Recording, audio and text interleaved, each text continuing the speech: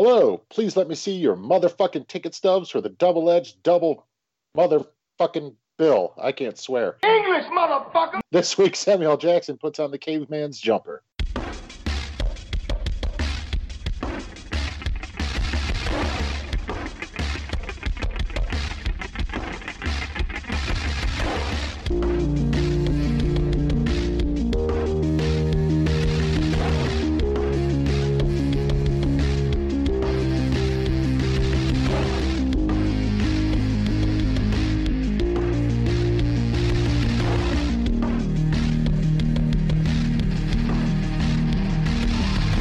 Each week, Adam Thomas and Thomas Mariani will come to the table to discuss the randomly selected yin and yang of a double feature. Then, both will have to pick a number between 1 and 10 in order to seal their fates for the next episode. One will have 2 good movies, the other 2 bad ones. Let the chaos begin. I am Adam... I'm not going to swear again. Thomas. And if you absolutely positively need a motherfucking co-host in the room, accept no substitute like Thomas Mariani. Get it? It's a reference to one of his movies. Yeah. It was a good one. I appreciate it. Oh, hold up! Barging into the room, returning guest. You might recognize from our horror remix episode way back around Halloween, is podcast host extraordinaire in his own right, Shaquille Lambert. Shaquille, how are you? I'm good, motherfuckers. How y'all motherfuckers do it this evening? This is a family show, Shaquille, and we won't take your harsh language anymore. Oops, I'm sorry. This is a Disney Channel approved podcast. I'm sorry. We run exclusively on Radio Disney streaming service. Shaquille, can I ask you a question? Yes. Does Thomas look like a bitch? You know, what? Why are you trying to fuck him like one then? Shaquille, come on now. Okay, I'm going to stop the staged reading of Quentin Tarantino scripts right now. Yes. So, Shaquille, we've brought you back here, and we obviously gave you a list of topics, and you immediately went for our topic today, which is the career of Mr. Samuel Jackson. Why him in particular, Shaquille? Honestly, I feel like it's weird to say that he's one of my favorite actors, because I feel like he's one of everyone's favorite actors. Like, he's so immensely versatile in everything he's in. His charisma can make an awful movie even slightly bearable for the most part. Yeah, no, I just love the dude. Simple as that. Yeah, I don't know that he's, like, I really like him too, but I don't think a lot of people would list him as their favorite actor. I think a lot of people really like him and they gravitate towards him and, like you said, his charisma. But I don't think a lot of people, if you flat out ask them their top 3 or top 5, that he would be in the list. Well, I would say he's more just like, he's a very ubiquitous actor. I mean, he's sort of like our modern context for like a Michael Caine, where Samuel Jackson is not so much a well-recognized actor because of one specific role as much as Samuel Jackson is eternal. He has been and always shall be in some regard. Even in the worst movies, Samuel Jackson is there to work. Like, even we've covered something like The Spirit on the show, Adam. And you can definitely say with that movie, he isn't not putting in his usual Samuel Jackson shtick. No, he's going for it full gusto. I mean, I can think of like 1 or 2 movies where he sort of sleptwalked through, but that's not a lot given the scope of his filmography. I mean, that's like nothing. I mean, the guy always at least shows up. He just loves working. Right. I mean, he does Capital One commercials, for God's sakes. Why does Samuel Jackson need to do Capital One? He doesn't, but he does it because, hey man, it's a paycheck. He's honestly one of those people that even though you'll see him in, like direct-to-video, like schlock or whatever, you're never like, you're not above this. You're just like, hey, he just likes doing what he does. Like, you're just like, it adds a little bit of credibility to it, even if he might be not good in it. And of course, like we mentioned at the end of our last episode, the fact that dude is 70 is mind-blowing. He still looks 50 at best. At best. Yep, and the fact that he was fucking 46 when he did Pulp Fiction. When y'all said that, I did not believe y'all for a minute. Right, considering especially, like, most people probably first recognized him in Pulp Fiction, but he was around for at least a solid decade before playing bit parts. Like, of course, one of my favorites, Coming to America. Yeah, when he shows up with the shotgun. Yes. And they beat his ass with a mop handle. Yes, they do. Just the fact that dude has gone through so much, like before Pulp Fiction, that dude was like a serious drug addict, and he was going through, as you can tell from any of those early roles, he's definitely kind of spaced out, kind of druggy, and obviously like Jungle Fever was like his first big, like, oh wow, this guy's noticing attention, and then Pulp Fiction made him a star from there. What would you say is like an underrated Samuel Jackson role? Shit. You just put me on the spot right there. I'm gonna just look through like all the stuff that like we said, he's been in a bunch of shit. I say that the brief moment he's in 1408 because honestly, that's one of my favorite Stephen King adaptations. I think he's really great in that for the brief moment that he's in. I'm trying to think of other stuff right now. I'm trying to just like buy time. Go back to you in a minute. Right. We'll come back to you. I think we've covered one on the show. I think, honestly, his best performance in anything, because he manages to be a lot more subtle and a lot more intriguing, is Unbreakable.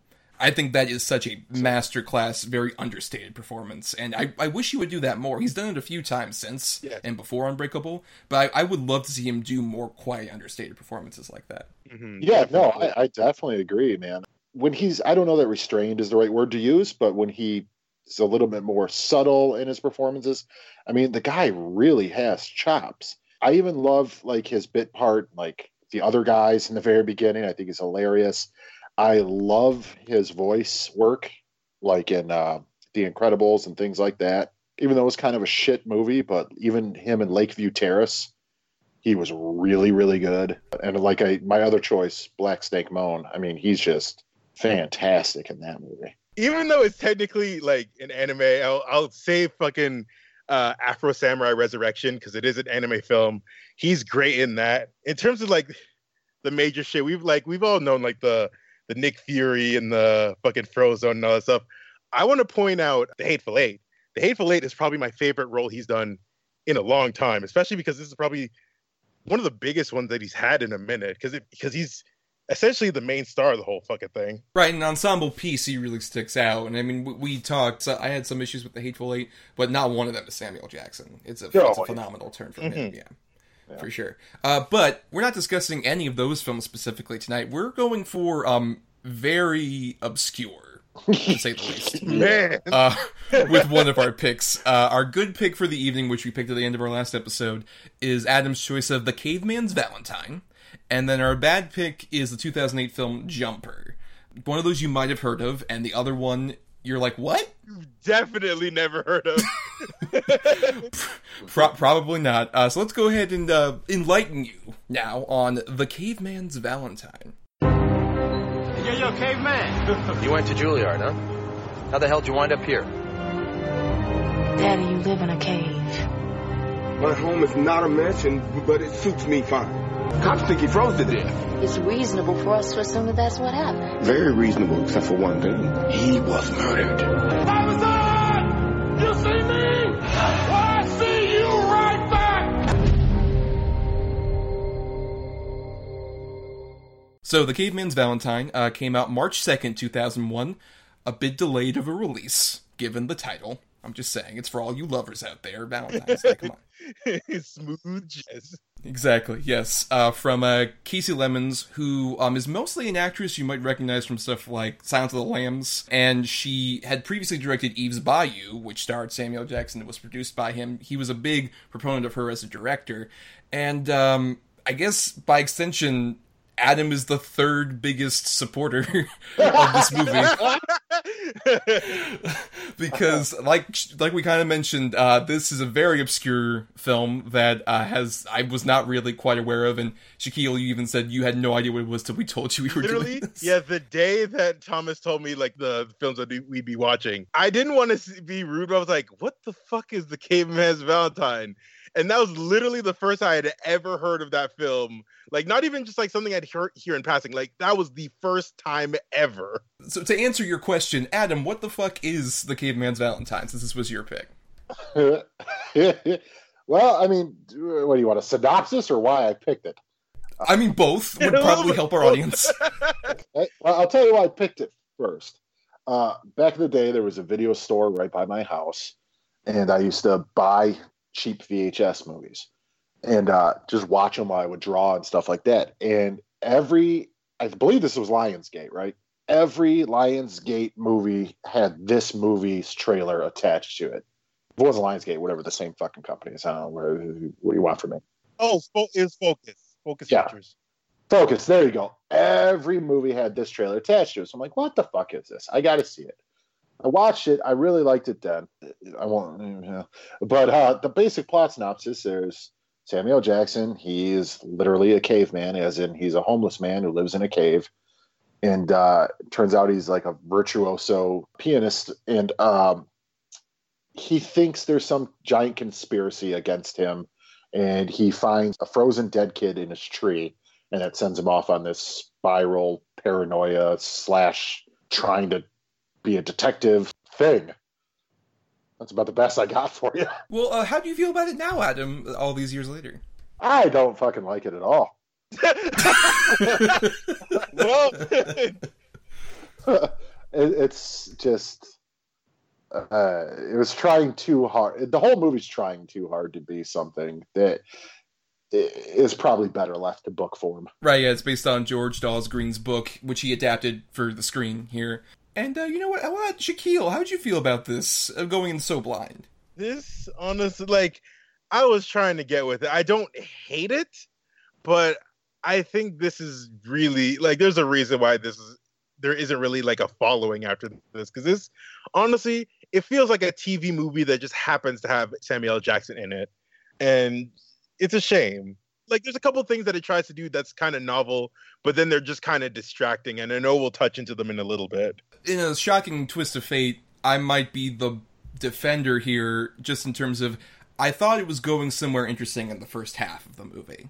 I think the first half of the movie is the most intriguing thing, where you get a sense of Samuel Jackson playing this particular character, but I don't think he's necessarily being too malicious with this, because there's a lot of ways this could be extremely awfully offensive as a performance, and I don't think it quite is from Samuel Jackson. He's obviously being over the top at points, but also I think he at least treats this character with sincerity, and I do also like Casey Lemons' direction in terms of, like, seeing things from his perspective. In terms of, there's certain points where he talks about, like, all these Mothmen that are inside his brain, and it's literally presented as, like, these Adonis-type athletic figures who have giant moth wings. It looks like if fucking Candyman went to, like, Chippendale. That's accurate. That's so accurate. Jordan Peele, remake is going to take a lot from this movie, clearly. Yes. He just releases this movie with new dumb dialogue. Exactly, yes. But I think just other, even like some of the more subtle touches, like when like the green light shows up and certain other things like that. I think Casey Lemons at least has a lot more interest in showing things from this homeless character's perspective and his sort of mindset. And if anything, I just think there's a specific point where this movie goes from, this could be intriguing, to, oh no, this just fucked everything up. I don't know if you guys can guess which moment that is, but it's one specific moment where I'm like, oh. I legitimately don't know, because it feels like it just kind of like progresses in a way that it just felt like it was all maybe that second part. But I'll say that I do agree with you to an extent with, like, the visualization of showing him, because he is like a paranoid schizophrenic. And there's points, when he's like during some of his main bits of paranoia where you do see like the freaky visuals and stuff. But there's a lot of times where it feels unnecessarily distracting, where it doesn't even feel like it's a good way to show that, like, this can happen at any point. It just feels like they're just doing shit just for the sake of something to happen. I agree with that. It feels like whatever he had written and described on the page, he also had to get it in the movie, which, some of that shit is probably way better left to your own imagination. Like, there's that scene where he's playing the piano for, like, the photographer and, like, all the people or whatever, and then he starts getting that mental break where, like, he starts seeing, like, the green rays and everything. And that part, I think they did pretty well. There's a point where there'll be conversations and they'll just have random flashes, and it'll turn into, like, some weird MTV style editing. Granted, it's not something like in Saw where it's crazy all the time, but it's still, like, those moments feel really distracting, as opposed to, like, the ones, like, where he's playing the piano and stuff like that. I want to know, though, Thomas, because I'm not sure what scene you mean. It's a great mystery, just like this film. I'm building up so much suspense. It's when Ann Magnuson fucks him. You know what? Never mind. Now that you say that, yeah. That was the absolute point where I was just like, oh, movie, no. This is bad for a number of reasons. Mainly, like, it makes no sense for really either character, who didn't seem sexually attracted at all to each other. And then also the fact that, Ann Magnuson, you're taking advantage of a man you clearly can tell has severe, like Shaquille mentioned, some sort of schizophrenia or some sort of mental issue, and you're fucking him? You're taking advantage of this man? It's really just icky. Yeah, and that whole character, too, where it's just like, she's just there so that they reveal one bit of information about this mystery, which we should technically mention this is a mystery film about this death that happens. And I'll say, I wish they kind of built on less actually solving the mystery the way they did, and more of the relationship between Samuel Jackson and Adam left this out, his daughter, who is a police officer, Anjanou Ellis. I think sister girl from Undercover Brother. That is true. That is who she is. Holy yes. shit! Yep. But I liked their chemistry, and I wish they kind of played it more as like a weird buddy cop movie where it's this homeless dad trying to impress his daughter, who's an actual officer of the law. Those scenes I thought were the most interesting and actually emotionally palpable in the movie, and they just kind of drift in and out in a really unfortunate structural way that I was kind of disappointed in. I do agree with that. I think she does a solid job for the moments that she's in, because she's not in it a whole lot. But the scenes that she does have, I think they're the most powerful parts of the movie, especially the one where he's having a conversation, and you can tell this is like the first time that she's had a real conversation with her father in a long time. But the fact that he's so driven to solve this mystery, and you just see like the heartbreak in him, like that is really good. And I wish there was more of that in this movie. And even like this whole mystery aspect that we talk about, that like it should be kind of compelling to see like this guy be so driven in solving this case, who's not a detective at all, and he's still trying to like fight his own psychosis, but it just doesn't play out as interestingly as they want it to be. And I don't know why I even kind of liked this movie the first time I saw it, to be honest. Like, I don't know what I saw then. It had to have been drug or drink addled. It absolutely had to be. But I will say, we didn't mention it yet, but I do like Colm Feore in this. I'm actually a fan of his. Unfortunately, he does kind of play the same role in everything he's in, but he does it well. A side villain who shows up, he did that in Thor, where he played the ice giant dude, Loki's real father, and also Amazing Spider-Man 2. And the Chronicles of Riddick. And Chronicles of Riddick. He's that kind of guy. But I do agree that I like him in the scenes where he actually like confronts Samuel Jackson, and there's a bit of back and forth between them. He has like an interesting, sinister edge as this like photographer who maybe did something, but then again, it's Colm Feore, so you're like, oh, he's a red herring, right? When are we gonna get to the real thing? For sure. All of that. I mean, honestly, when this came out, I don't think he was that sort of typecast yet. No, this is sort of the origin point of that. This is his origin story. Yeah, I don't know. Here, I was at least surprised that the Anthony Michael Hall stuff wasn't as offensive as it could have been, because when Anthony Michael Hall showed up, I'm like, oh guys, this is gonna be With Honors or one of those bullshit movies, but just like, oh, a rich guy takes a homeless person and now everything's fine, your class system perfect. I just got saw when you said I just like compared him, like giving a makeover to the background. I don't want to wait. It wouldn't be too distant from that. But no, I surprisingly like the scenes where it's Anthony Michael Hall and I forgot the actress that plays his wife, but the two of them actually do a pretty good job of like at least coming off as like a realistic version of this silly scenario would be, especially when Sam Jackson comes back to their party at the end of it and they're wanting to call the cops on him and all this other stuff, where there's always that uneasy sort of edge of like, oh, this could go wrong at any second, at the very least. And plus, that scene also gives us Samuel Jackson butt, so some bare ass Sam Jackson. Was the best. With those horrible fake dreads just trailing the top of his desert dunes. Hey, his Elvis Mitchell hair looked really great on him. How dare you say such things? Ridiculous. God. I'll say one thing, though, at least about those fake dreads. One of my favorite things about Samuel Jackson is that no matter how bad the role is or how bad the movie is, I am always excited to see him with a new wig. And this is maybe one of my favorites. That's true. We did pick a double feature that accentuated odd hair choices for Samuel Jackson. Oh, man. To put it lightly. But I want to ask, so how do you guys feel about Sam's performance in particular? Do you think it's like brazenly offensive, or do you think he's at least like kind of trying something a bit more nuanced here? It very much skirts the line, because when he is going through like certain bouts, I'm like, this is so over the top that like it's downright disrespectful. But then there's parts where he is more emotionally vulnerable, where he's trying to suppress it. And there's times where I'm like, okay, those are the parts where I feel like you're actually trying to add some depth and some nuance to this character that is not just like a blatant 50-50 Dr. Jekyll, Mr. Hyde type bullshit. The times when it gets bad, it gets dangerously close to offensive. But he's good enough to pull it back when it needs to be. I kind of have a feeling that I'm not blaming the director on this one, but maybe the source material alone. It almost feels like he didn't know what he was supposed to be doing at certain times. Like, should I just go crazy because I'm supposed to be schizophrenic and to be yelling? Or should I be real, like, sort of morose at times? But I think with the source material and what he was given, I think he did a pretty good job.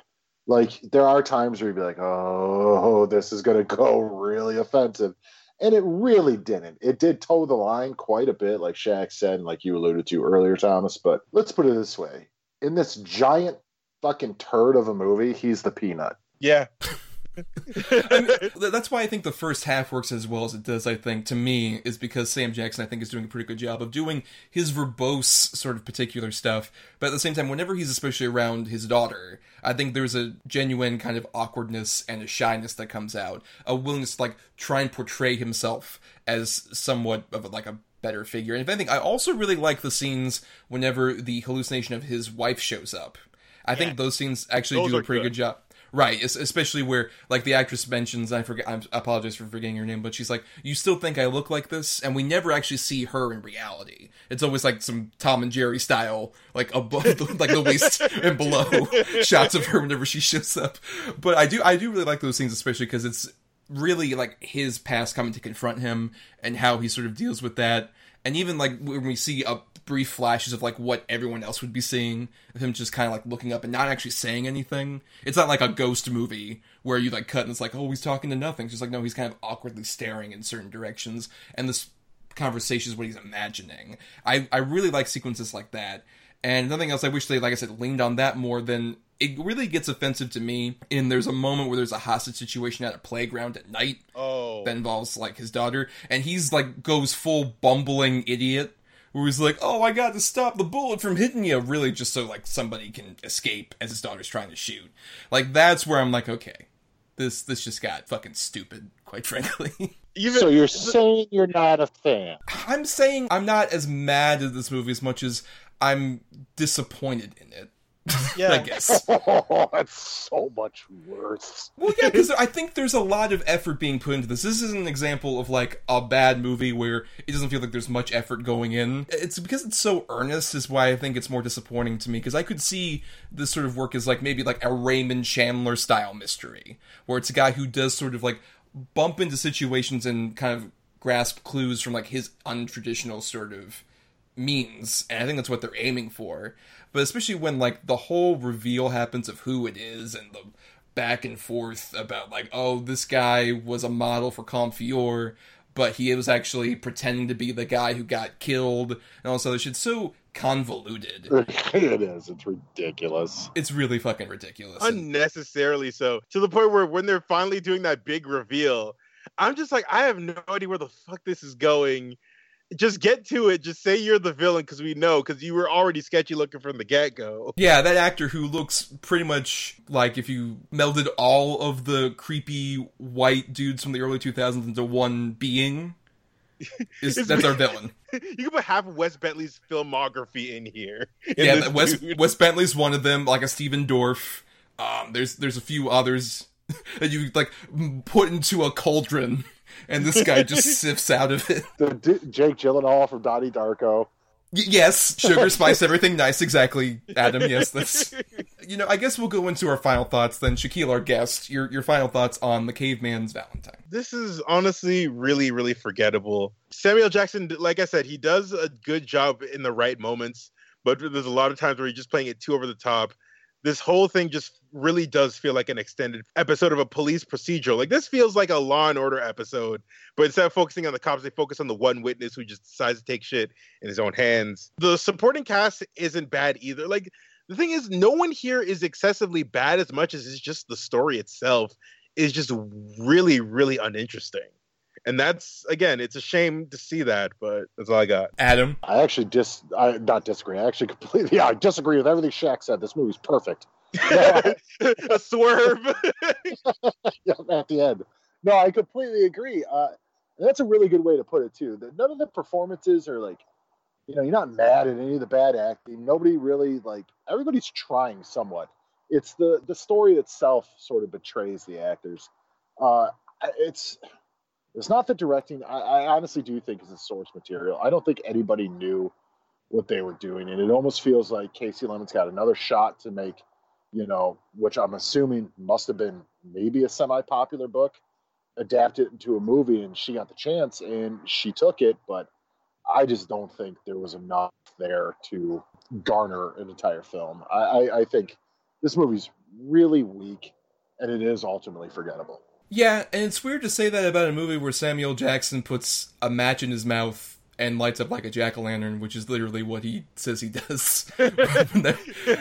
Which, by the way, precedes immediately the sex scene that happens, which doubly. Why are you fucking this guy who has the mouth of, that has clearly a match burn in it? Why are you fucking this guy? There's so many problems with that. That is really the scene where just all falls apart. And in a way that I was kind of disappointed, because when Adams, brought this up, I thought, okay, this is a weird choice. I mean, I get you were trying to avoid Quentin Tarantino or Marvel movies, which I understand, and there are plenty of options. The obvious. Right, yeah. Though, for the record, there were plenty of Spike Lee movies you could have fucking picked.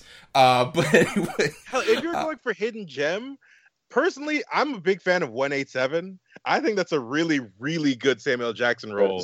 That is my most underrated Sam Jackson role. I have no idea what that is. Oh, dude, it's him as a school teacher in this really crime-infested area, and the gangs are after him. It's led by Clifton Collins Jr. in an early role of his, and it is in fucking tense, dude.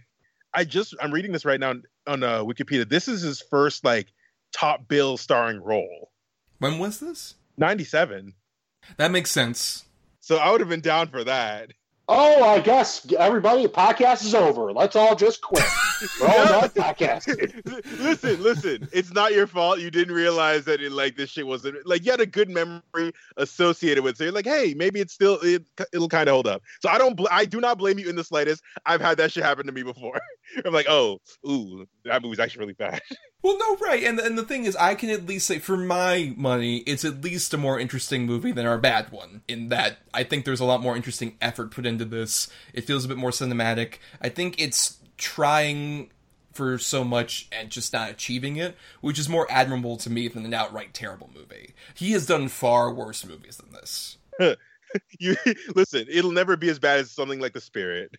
Yeah, the Spirit might be the bottom of the barrel. Have you guys seen Arena? Might have heard of it. I'm not entirely certain.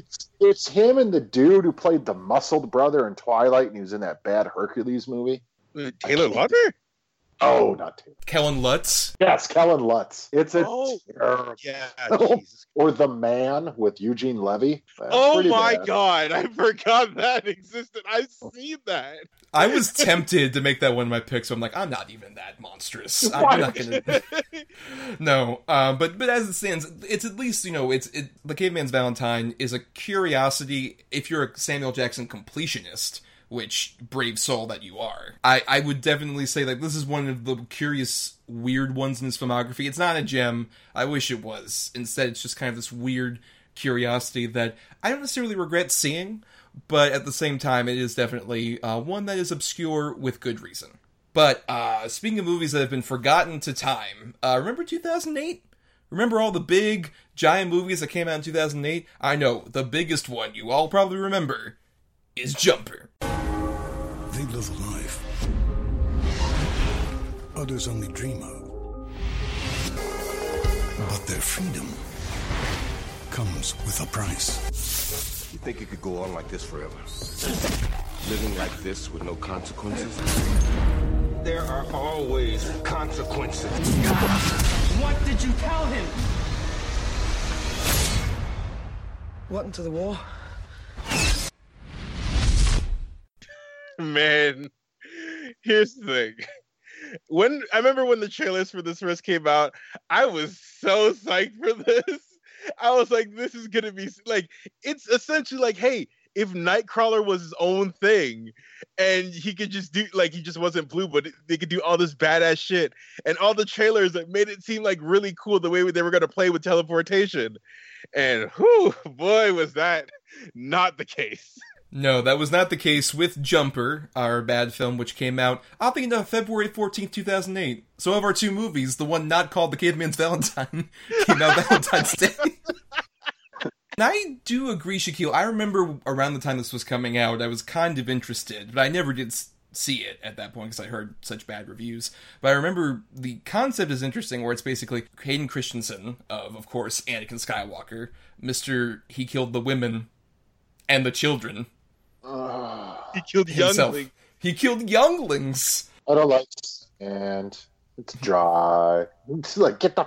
Oh, God damn it. Okay, we got him out. It was going to come up at some point. I'm glad we got it out early in this discussion. Having seen it now for the first time a decade later, yeah, I get why people didn't flock to it. Because you mentioned Nightcrawler, and I had that going into of just like, oh man, X2, Nightcrawler, that was so dope. They did such a great job of making teleportation cinematic. The trouble is that Doug Liman with this movie decides to do teleportation in the same vein as like on Bewitched, whenever something would magically pop into somebody's hand with an edit.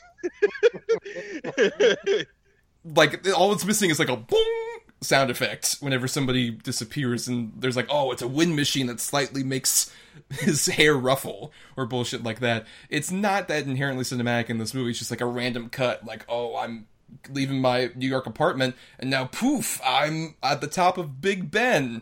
Isn't this great? To be fair, I feel like that's how any regular 20-something would just be so lazy that they just literally teleport at any point. Because see him, like, instead of slightly shifting in the couch, he just teleports from one end to the other just to grab the remote. In the beginning, they make sure he is like an absolute just jerk. Like, he's watching TV, seeing these people like who are suffering from like flooding and stuff, and there's like, oh, they need a miracle to go rescue them. And it's just him just watching TV, and then the next thing he does, yeah, he goes to London. Doesn't even go to help those people. Nope, never does. You'd figure that would be like a third act thing or something, where it's like, oh, to show his progression, he would actually do that. But no, they kept that consistent about how much of a hero. Yeah, right. Nope. Just how much of a selfish piece of shit he is, just consistently throughout the whole movie. So yeah, it was a pretty bad movie, and I picked it. Adam, how do you feel about Jumper? I'm sort of right with you guys that I loved the concept when it was first coming out, and I read the synopsis and all that. I'm like, this sounds like it could be really cool. And then I realized it was Hayden Christensen, and I'm like, oh, fuck no. But then I'm like, Jamie Bell is like movie killer. I like the guy, but everything he's in is just tanks for the most part. And then the chick from the OC, and I'm like, this. And then Samuel Jackson with that fucking hair. Yeah. Crazy wig number 2. This movie had so much potential, but then it's like, David Goyer's involved? Oh, no. Everyone's favorite, David Goyer. Everyone's favorite. Blade Trinity. He made Dracula like the word motherfucker for some reason. Obligatory, but the first 2 Blade movies and Batman Begins, Adam. Yeah, but then you give him the reins and look at Blade Trinity. Dude, I hate to go on another movie, but I just watched it. Blade calls Dracula motherfucker, and Dracula's response is, motherfucker. I like that. What? Yep, as delivered by Dominic Purcell, a.k.a. Buff Steve Carell in that movie. That's all I could think of while watching the fucking movie. Oh my lord. That's what he fucking looks like. But anyway. Jumper is garbage. It's a really cool idea, but it just doesn't deliver on any of the premise or promise that it has. Like Shaq even said, he's watching the TV, and you had said the third act should have been even to ape it with great power, great responsibility sort of idea. They don't even try. He's just a piece of shit who wants money and the girl. And that's the thing, is that there's the consequences, as Samuel Jackson says. There's always consequences. And the only consequences are really these paladin people who like Samuel Jackson or Diane Lane, which we'll get to. Yeah. Fuck that whole thing. But that whole idea of like, oh, there's always consequences. Yet really with being a jumper, there isn't any. For Hayden Christensen, because like, oh, I might be a jumper, but I can always have a base of an apartment in New York, which is the complete opposite of consequence. He's able to just like have this big lavish apartment and then go around and do whatever the fuck he wants, really, unless a paladin shows up. They create this supposed universe where it's like, oh, these paladins always hunt them down. Why? Is it like a religious thing? Is it something that like they're compelled to do? There's no real motivation except to be some kind of consequence. They do kind of allude to it being religious, because Samuel Jackson does say like only God should have the power to be everywhere at once. So like, okay, so it is kind of like a religious sect, I'm thinking, kind of thing. But their only way of making Hayden Christensen's character not evil or not like a dick is like he leaves a note, because the way he gets his money, he robs banks by just literally just teleporting into the vault. But he leaves a note saying, I'll pay it back later. He never does. No. The thing is, he could have amassed all that wealth in his whatever age he is, I'm guessing early 20s, and then just stopped jumping, and he would have never been caught, ever. Okay, and so say there is a religious thing. Only God can be everywhere at once. They did nothing with it. Oh, no, they did not. Shame on them for wasting Michael Rooker. I forgot he was in this until he showed up. I was like, oh boy. You're so much better than this. Yeah, it has Hayden Christensen's abusive, but then eventually like regretful father, which that would have been an interesting story to kind of develop on, but no, we need to have this whole thing with Rachel Bilson, which the fact that the two of them, Hayden Christensen and her, met and then were engaged for 10 years blows my mind, because they are completely vacuous and have no chemistry. Like, they weren't even married, just engaged for 10 years? Yes. Man, at a certain point, you gotta have that ceremony. And they didn't, Shaquille. Thanks for bringing this up and ruining their relationship. Again, for everybody. Hayden, I know you're listening. The views of one Shaquille Lambert do not reflect the views of Double Edge Double Bill. We love you. Come on, we'll talk about your Emma Roberts pizza movie. I'll never forgive you for Anakin, by the way. But anyways. That's why, honestly, I would say I slightly disagree about Jamie Bell in terms of, I think he's the most interesting character in this movie, in terms of he actually shows some kind of consequence where he's like this guy who doesn't have any connection to anybody and he doesn't have anything big. He just has like a hovel that he fucking lives in. And he has to, like, teleport everywhere. I wish the movie focused on him more. He's the more interesting character compared to Hayden, just like, hey, I'm a douche, but I can teleport from one side of the room to the other. Ain't I fuckable? He is 100%, the most lively part. And the thing is, he does have his own story in a video game that came out for the 360, and it's terrible. No. I wasn't saying he was bad in it. I'm just saying, typically, it seems like almost most things Jamie Bell is in are not very good. He doesn't have the most consistent career, no. That's definitely... Yeah, I like him, but he's just in garbage. He was recently in Rocketman. He was quite good in it. Okay, that's good. Like, literally the last good thing I could recall him in was Snowpiercer and then Tintin. And he was great in Tintin, I'll say that for sure. Yeah. I thought you were going to say Fantastic Four. I was going to reach. Actually, you know what? I forgot I said the last good thing he was in. I remember in Fantastic Four. Right, that's true. Not the last great thing he was in. Shaquille's words, right? Yeah, the last masterpiece, the last magnum opus he was in. Fantastic Four. Yes, exactly. But yeah, if we focused on him, that would be so much more of an interesting movie as opposed to like having him just pop up randomly over the course of this. Again. Jumper Griffin story available on Xbox 360, PS2, and Wii. You could make something out of it. I'm saying they maybe didn't with that video game. And neither did Doug Liman with this movie, which was really disappointing considering I think he's a very underrated action director when he wants to be. With like Go or Edge of Tomorrow, obviously, recently, or the Firstborn movie. I think that guy can be really compelling. The problem is it's incomprehensible. Because even though they can teleport all over the place, the way it's shot just makes it seem like you have no real idea of where anyone is or anything is. They have some cool aspects where they could just like bring in, like at one point when Jamie Bell's fighting Sam Jackson, and he'll just teleport to London and then come back with a bus to try and run him over. Like, that's cool. But again, there comes to a point where Hayden Christensen and Jamie Bell have their own fight. And because they're teleporting all over the place, you're just like, I don't know what's happening. It doesn't help that the effects in this are garbage. Yeah, they're really bad. Tell you what, though, that double-decker London bus apparently can't stand up to an electric grappling hook. What the hell? That's your answer? We'll just electrocute him with wires. Oh, man. Because electricity is the weakness of the jumpers. And guess what? The electricity is the weakness of a human. I mean, of a normal person. You watch a grappling hook, I'm going down. I can't teleport. I can barely walk my car without losing my breath. That's like if the guys who made up Superman were just like, instead of kryptonite destroying him, it's like, oh, what about a really big rock? It's like, Right. that could also hurt a human. Yeah, right. What about if a giant boulder is his weakness? There's no history where big, strong people in mythology are great at picking up giant rocks. Name one, good sirs out there. It's all just so muddled with, like, especially the rules of being a jumper. And there's really, aside from this electricity, there's no weakness. Except apparently for your mom coming back into your life and telling you that she left you because of your jumper abilities. But also saying that, hey, you should break up with your girlfriend, basically, because I'll murder her. That whole... What the fuck is the Diane Lane subplot of this movie? Dude, it comes out of nowhere because it's a weird... It might as well be a cameo. But yeah, her just popping up and then leaving and then never showing up again, or her even being brought up in memory or mentioned until pretty much the end of the movie. Where we also get our Kristen Stewart cameo, which I was not aware of. No, I didn't know what that the either. I fuck? completely forgot that even happened. Wait, what? Who's Kristen Stewart in this? Did I miss it? Oh, the very, very end. His half-sister. Yeah. Oh, fuck my... Yeah.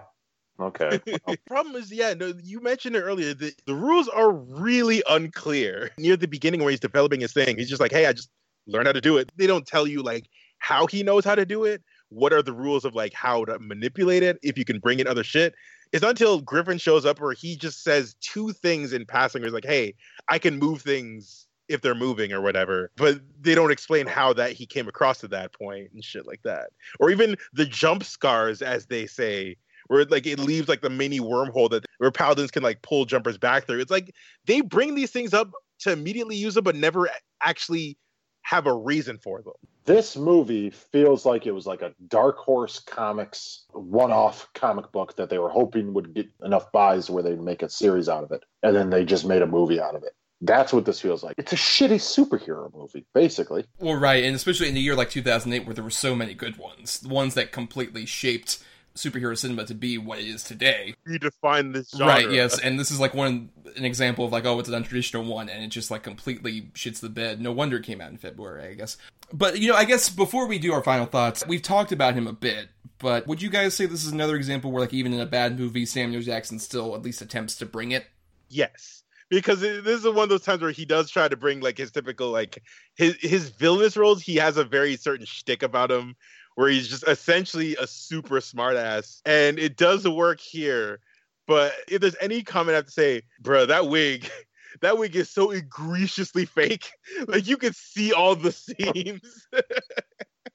Well, the thing is, I mean, he has to bring it because of that fucking wig. They put that stupid shit on his head. He's like, well, now I guess I gotta try just to make up for this travesty. No, I think he's fine in this. Everyone else is just garbage. Well, yeah, because I think he's definitely trying to make up for so much of what this movie lacks. Like, there are scenes where he stabs these jumpers with a giant Bowie knife, and he has to work around the fact that you can't show any blood, but you have to sell the intensity of it, and he's certainly trying to. Somewhat. And I think there are even like a few bits of like Samuel Jackson charm that come out. Like probably my favorite bit of him in the whole movie is when he confronts Hayden Christensen inside of his apartment and he says, "What thief leaves a note?"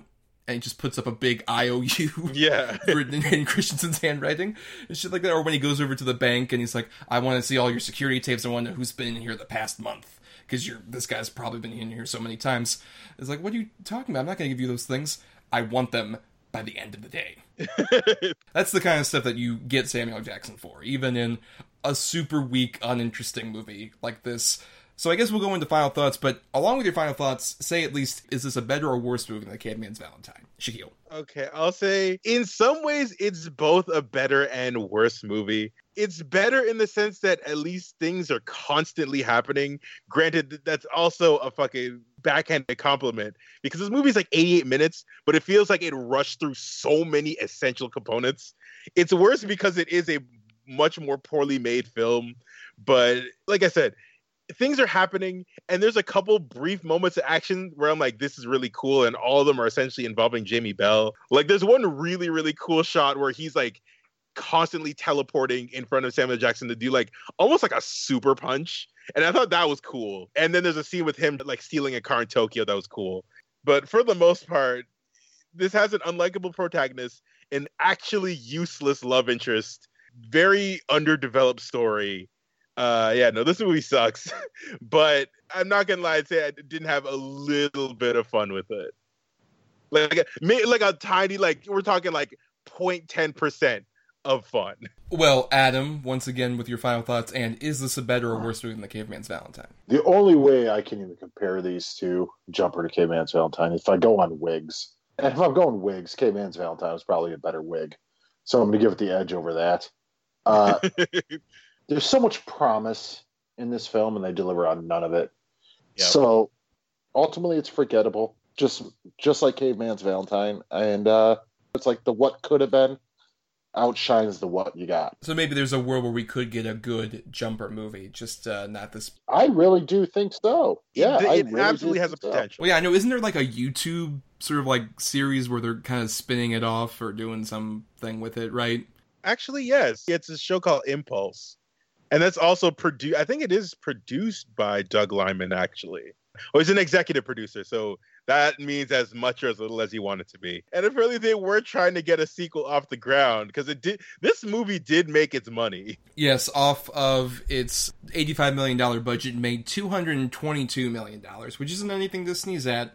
But also maybe isn't big enough to where, considering the marketing blitz that was going on with this movie, where Shaquille was talking about, like, it was sort of ubiquitous around, like, the winter of 2007 to 2008. It's just like, oh my god, Jumper, you gotta see it. All the kids are gonna want to see it. And they did, but not a lot of them, I guess. A lot of them liked it. Right, that's true. And I'll say that I would definitely say I prefer The Caveman's Valentine, if nothing else for ambition. I think this one is sort of just going for, hey, this will be like something that the kids will gravitate toward and we can make it into a franchise. But it ultimately just feels much more hollow, much more uninteresting. I don't think Hayden Christensen deserves the massive amount of backlash he got for Star Wars, because he wasn't just him. I feel about him the same way I feel about like a Jake Lloyd, where it's like, leave the poor boy alone. Yeah. It wasn't totally his fault. But to be fair, he hasn't been much better in most things since. Like, aside from like Shattered Glass. Yeah, that's the one. What other good thing has he been in? Life is a House.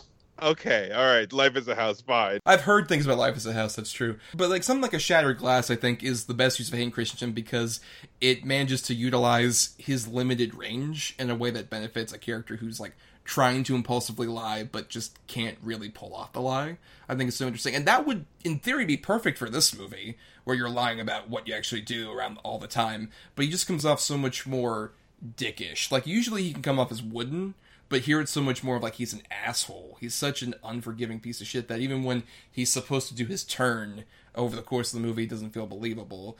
Along with the world doesn't feel believable. Most of the things don't feel believable, except I give credit to Jamie Bell and, of course, our subject Samuel Jackson for trying. But you can't try and jump.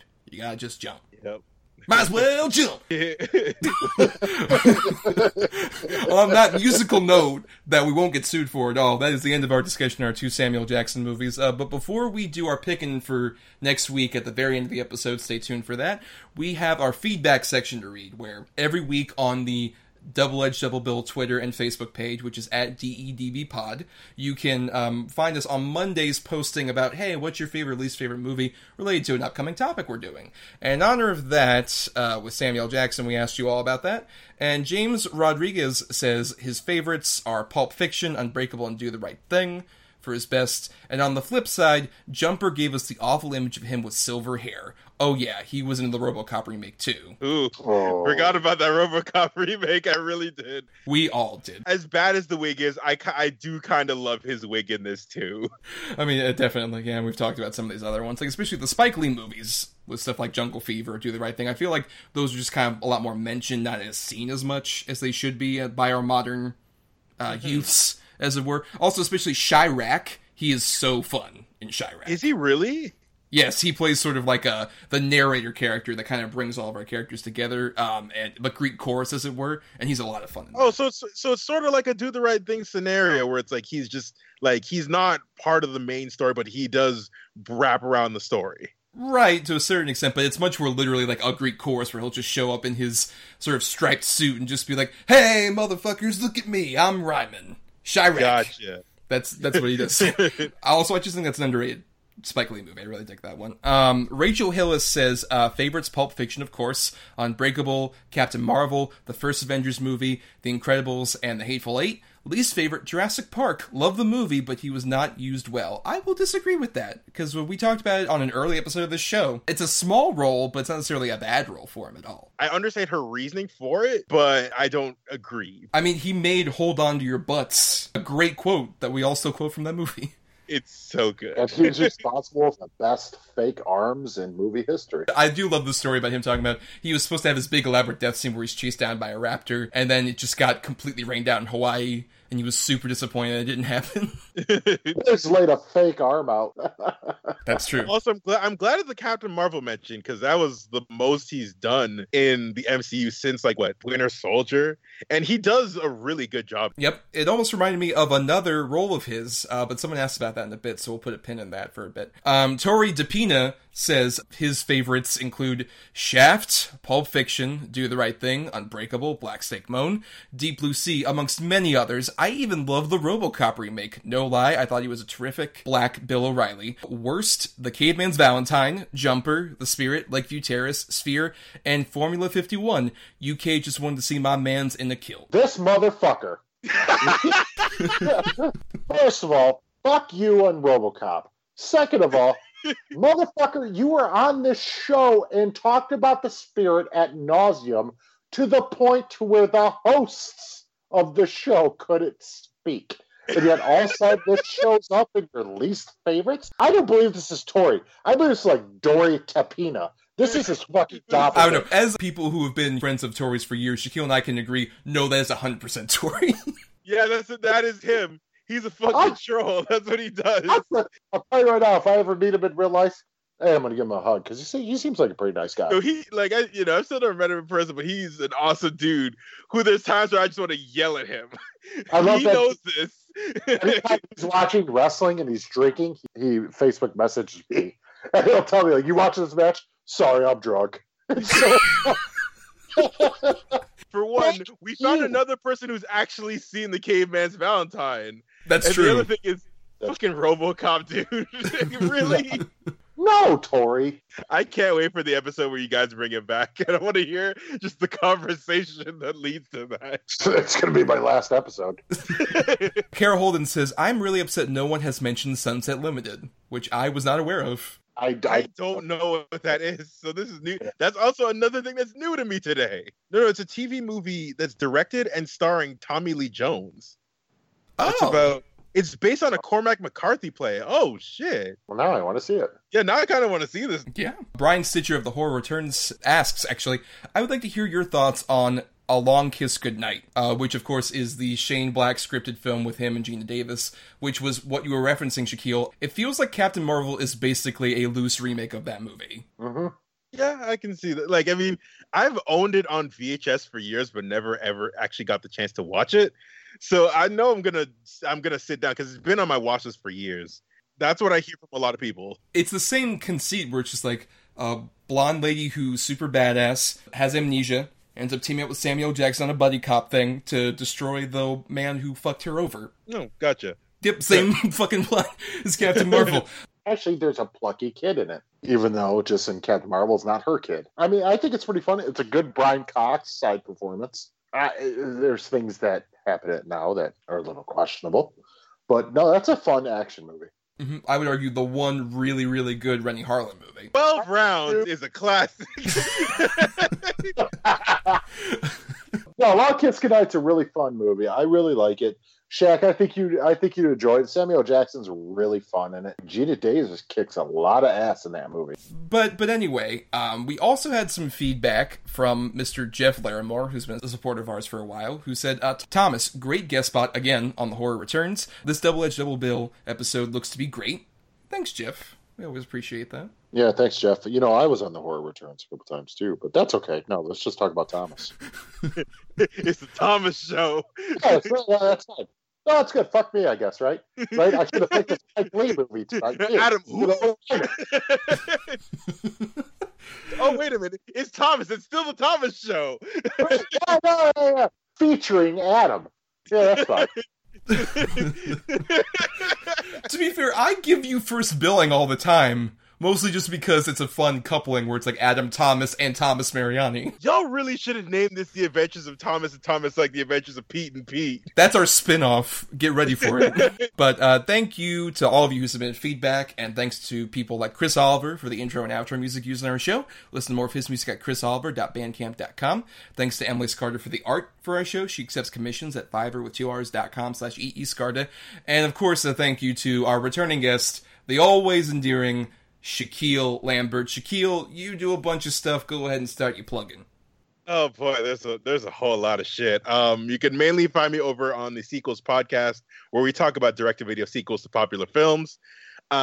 We are over at Sequels. That's Sequels with 2 E's. You can find us there on pretty much anywhere you could listen to podcasts.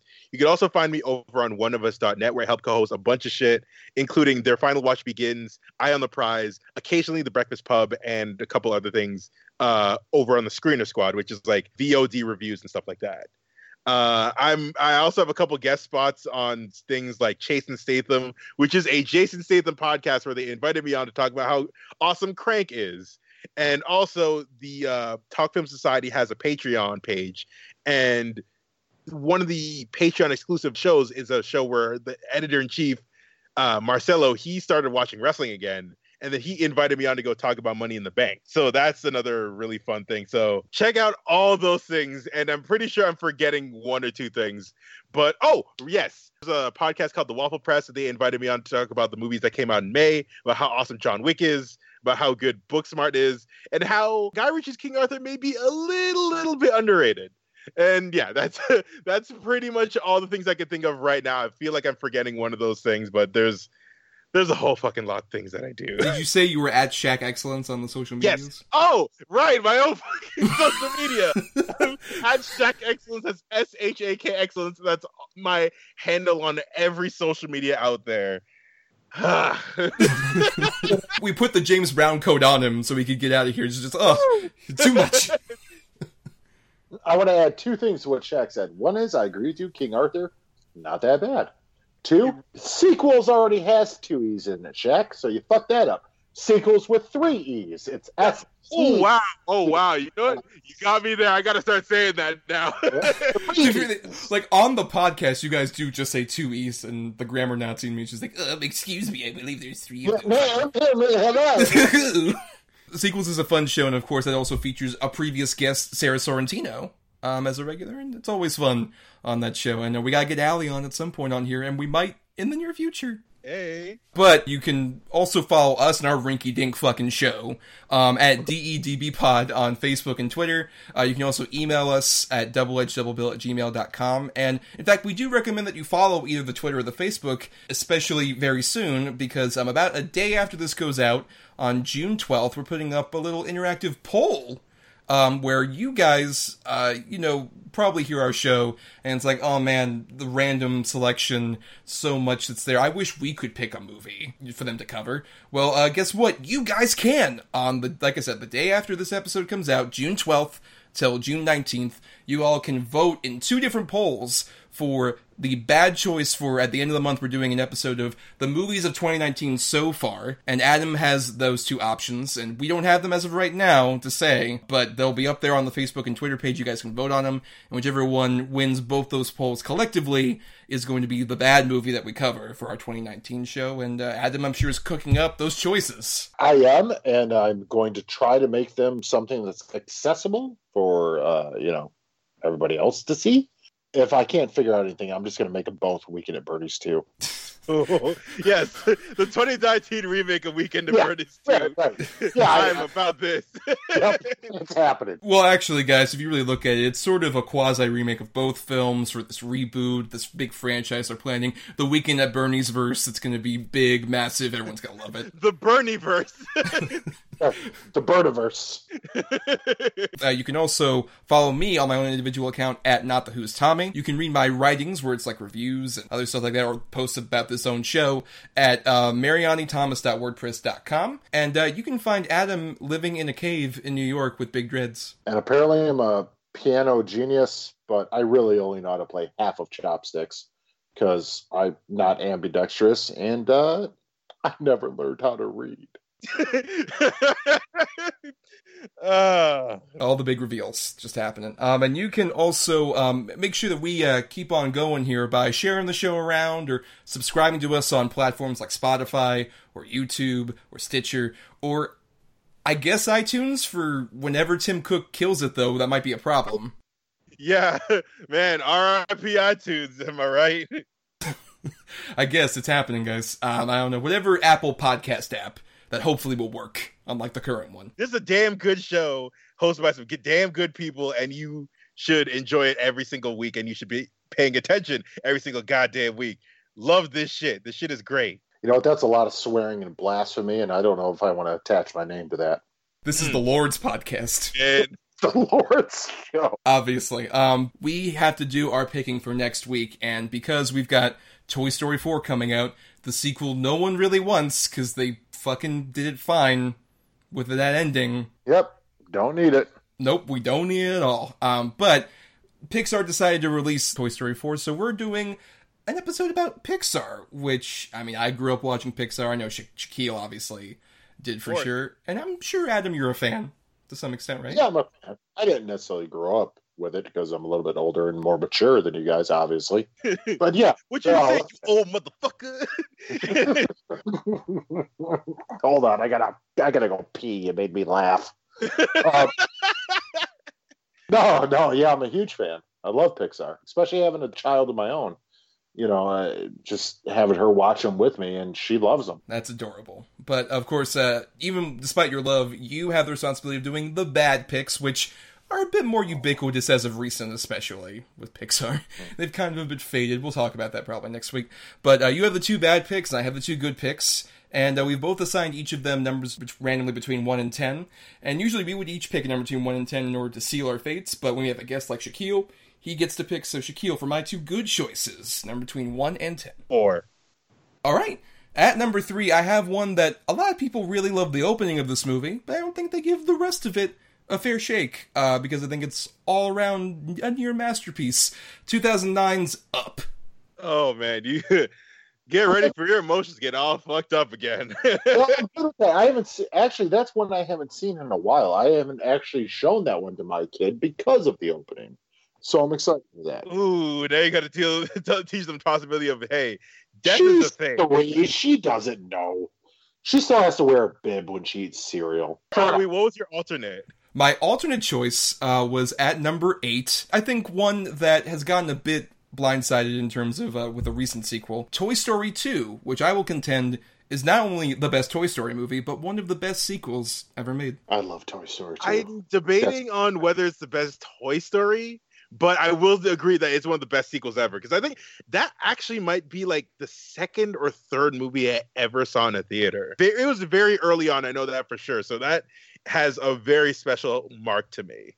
I love that movie. I mean, don't get me wrong, I like Toy Story 3 a lot, but I would argue that it's cribbing a lot from Toy Story 2, which makes it not a bad movie by any means, but still just like a slightly inferior one. But speaking of inferior, now you gotta pick a number between 1 and 10 for Adam's bad choices. You know what? I'm gonna also give you number 4. All right. At number 2, I have The Good Dinosaur. I know a lot of people are not crazy about that one. Well, it's not. I don't think it's necessarily a lot of people aren't crazy about it. I don't think a lot of people saw it because you got to figure The Good Dinosaur came out, like 6 months later, Inside Out came out? No, vice versa. Inside Out came out first, and then The Good Dinosaur. There you go. That's it. Okay, so there you go. Gotcha. Right. So Good Dinosaur just swept up in the Inside Out craze. I mean, people were nuts over Inside Out. Right, and also a bunch of other like bigger movies that were coming out around that time. I just remember like the people who did see it were just like, it's especially in the wake of Inside Out, they're just like, this is kind of whatever. Right. What's your alternate? If I can guess what it is. I had Brave. Oh, okay. You know what? Never mind. It's not what I thought it was. Right, we all anticipated Cars 2, right? Yeah, exactly. I purposely avoided Cars because fuck those movies, and I also didn't want to do sequels. So, so I would have done Cars 2 and Finding Dory right off the bat. Ooh. Yeah, for some reason it's controversial about Finding Dory, but no. Fuck yeah, that movie. I'm not a fan. No. I never saw it because I always felt like I don't need, like, I like Dory in Finding Dory. I don't need to see a full movie about her. Mm-hmm. No, you don't. You really, really don't. But thank you, Shaquille, for doing that picking. And now we gotta get the motherfuck out of here, right? Yes, sir. Long live Giant Condor.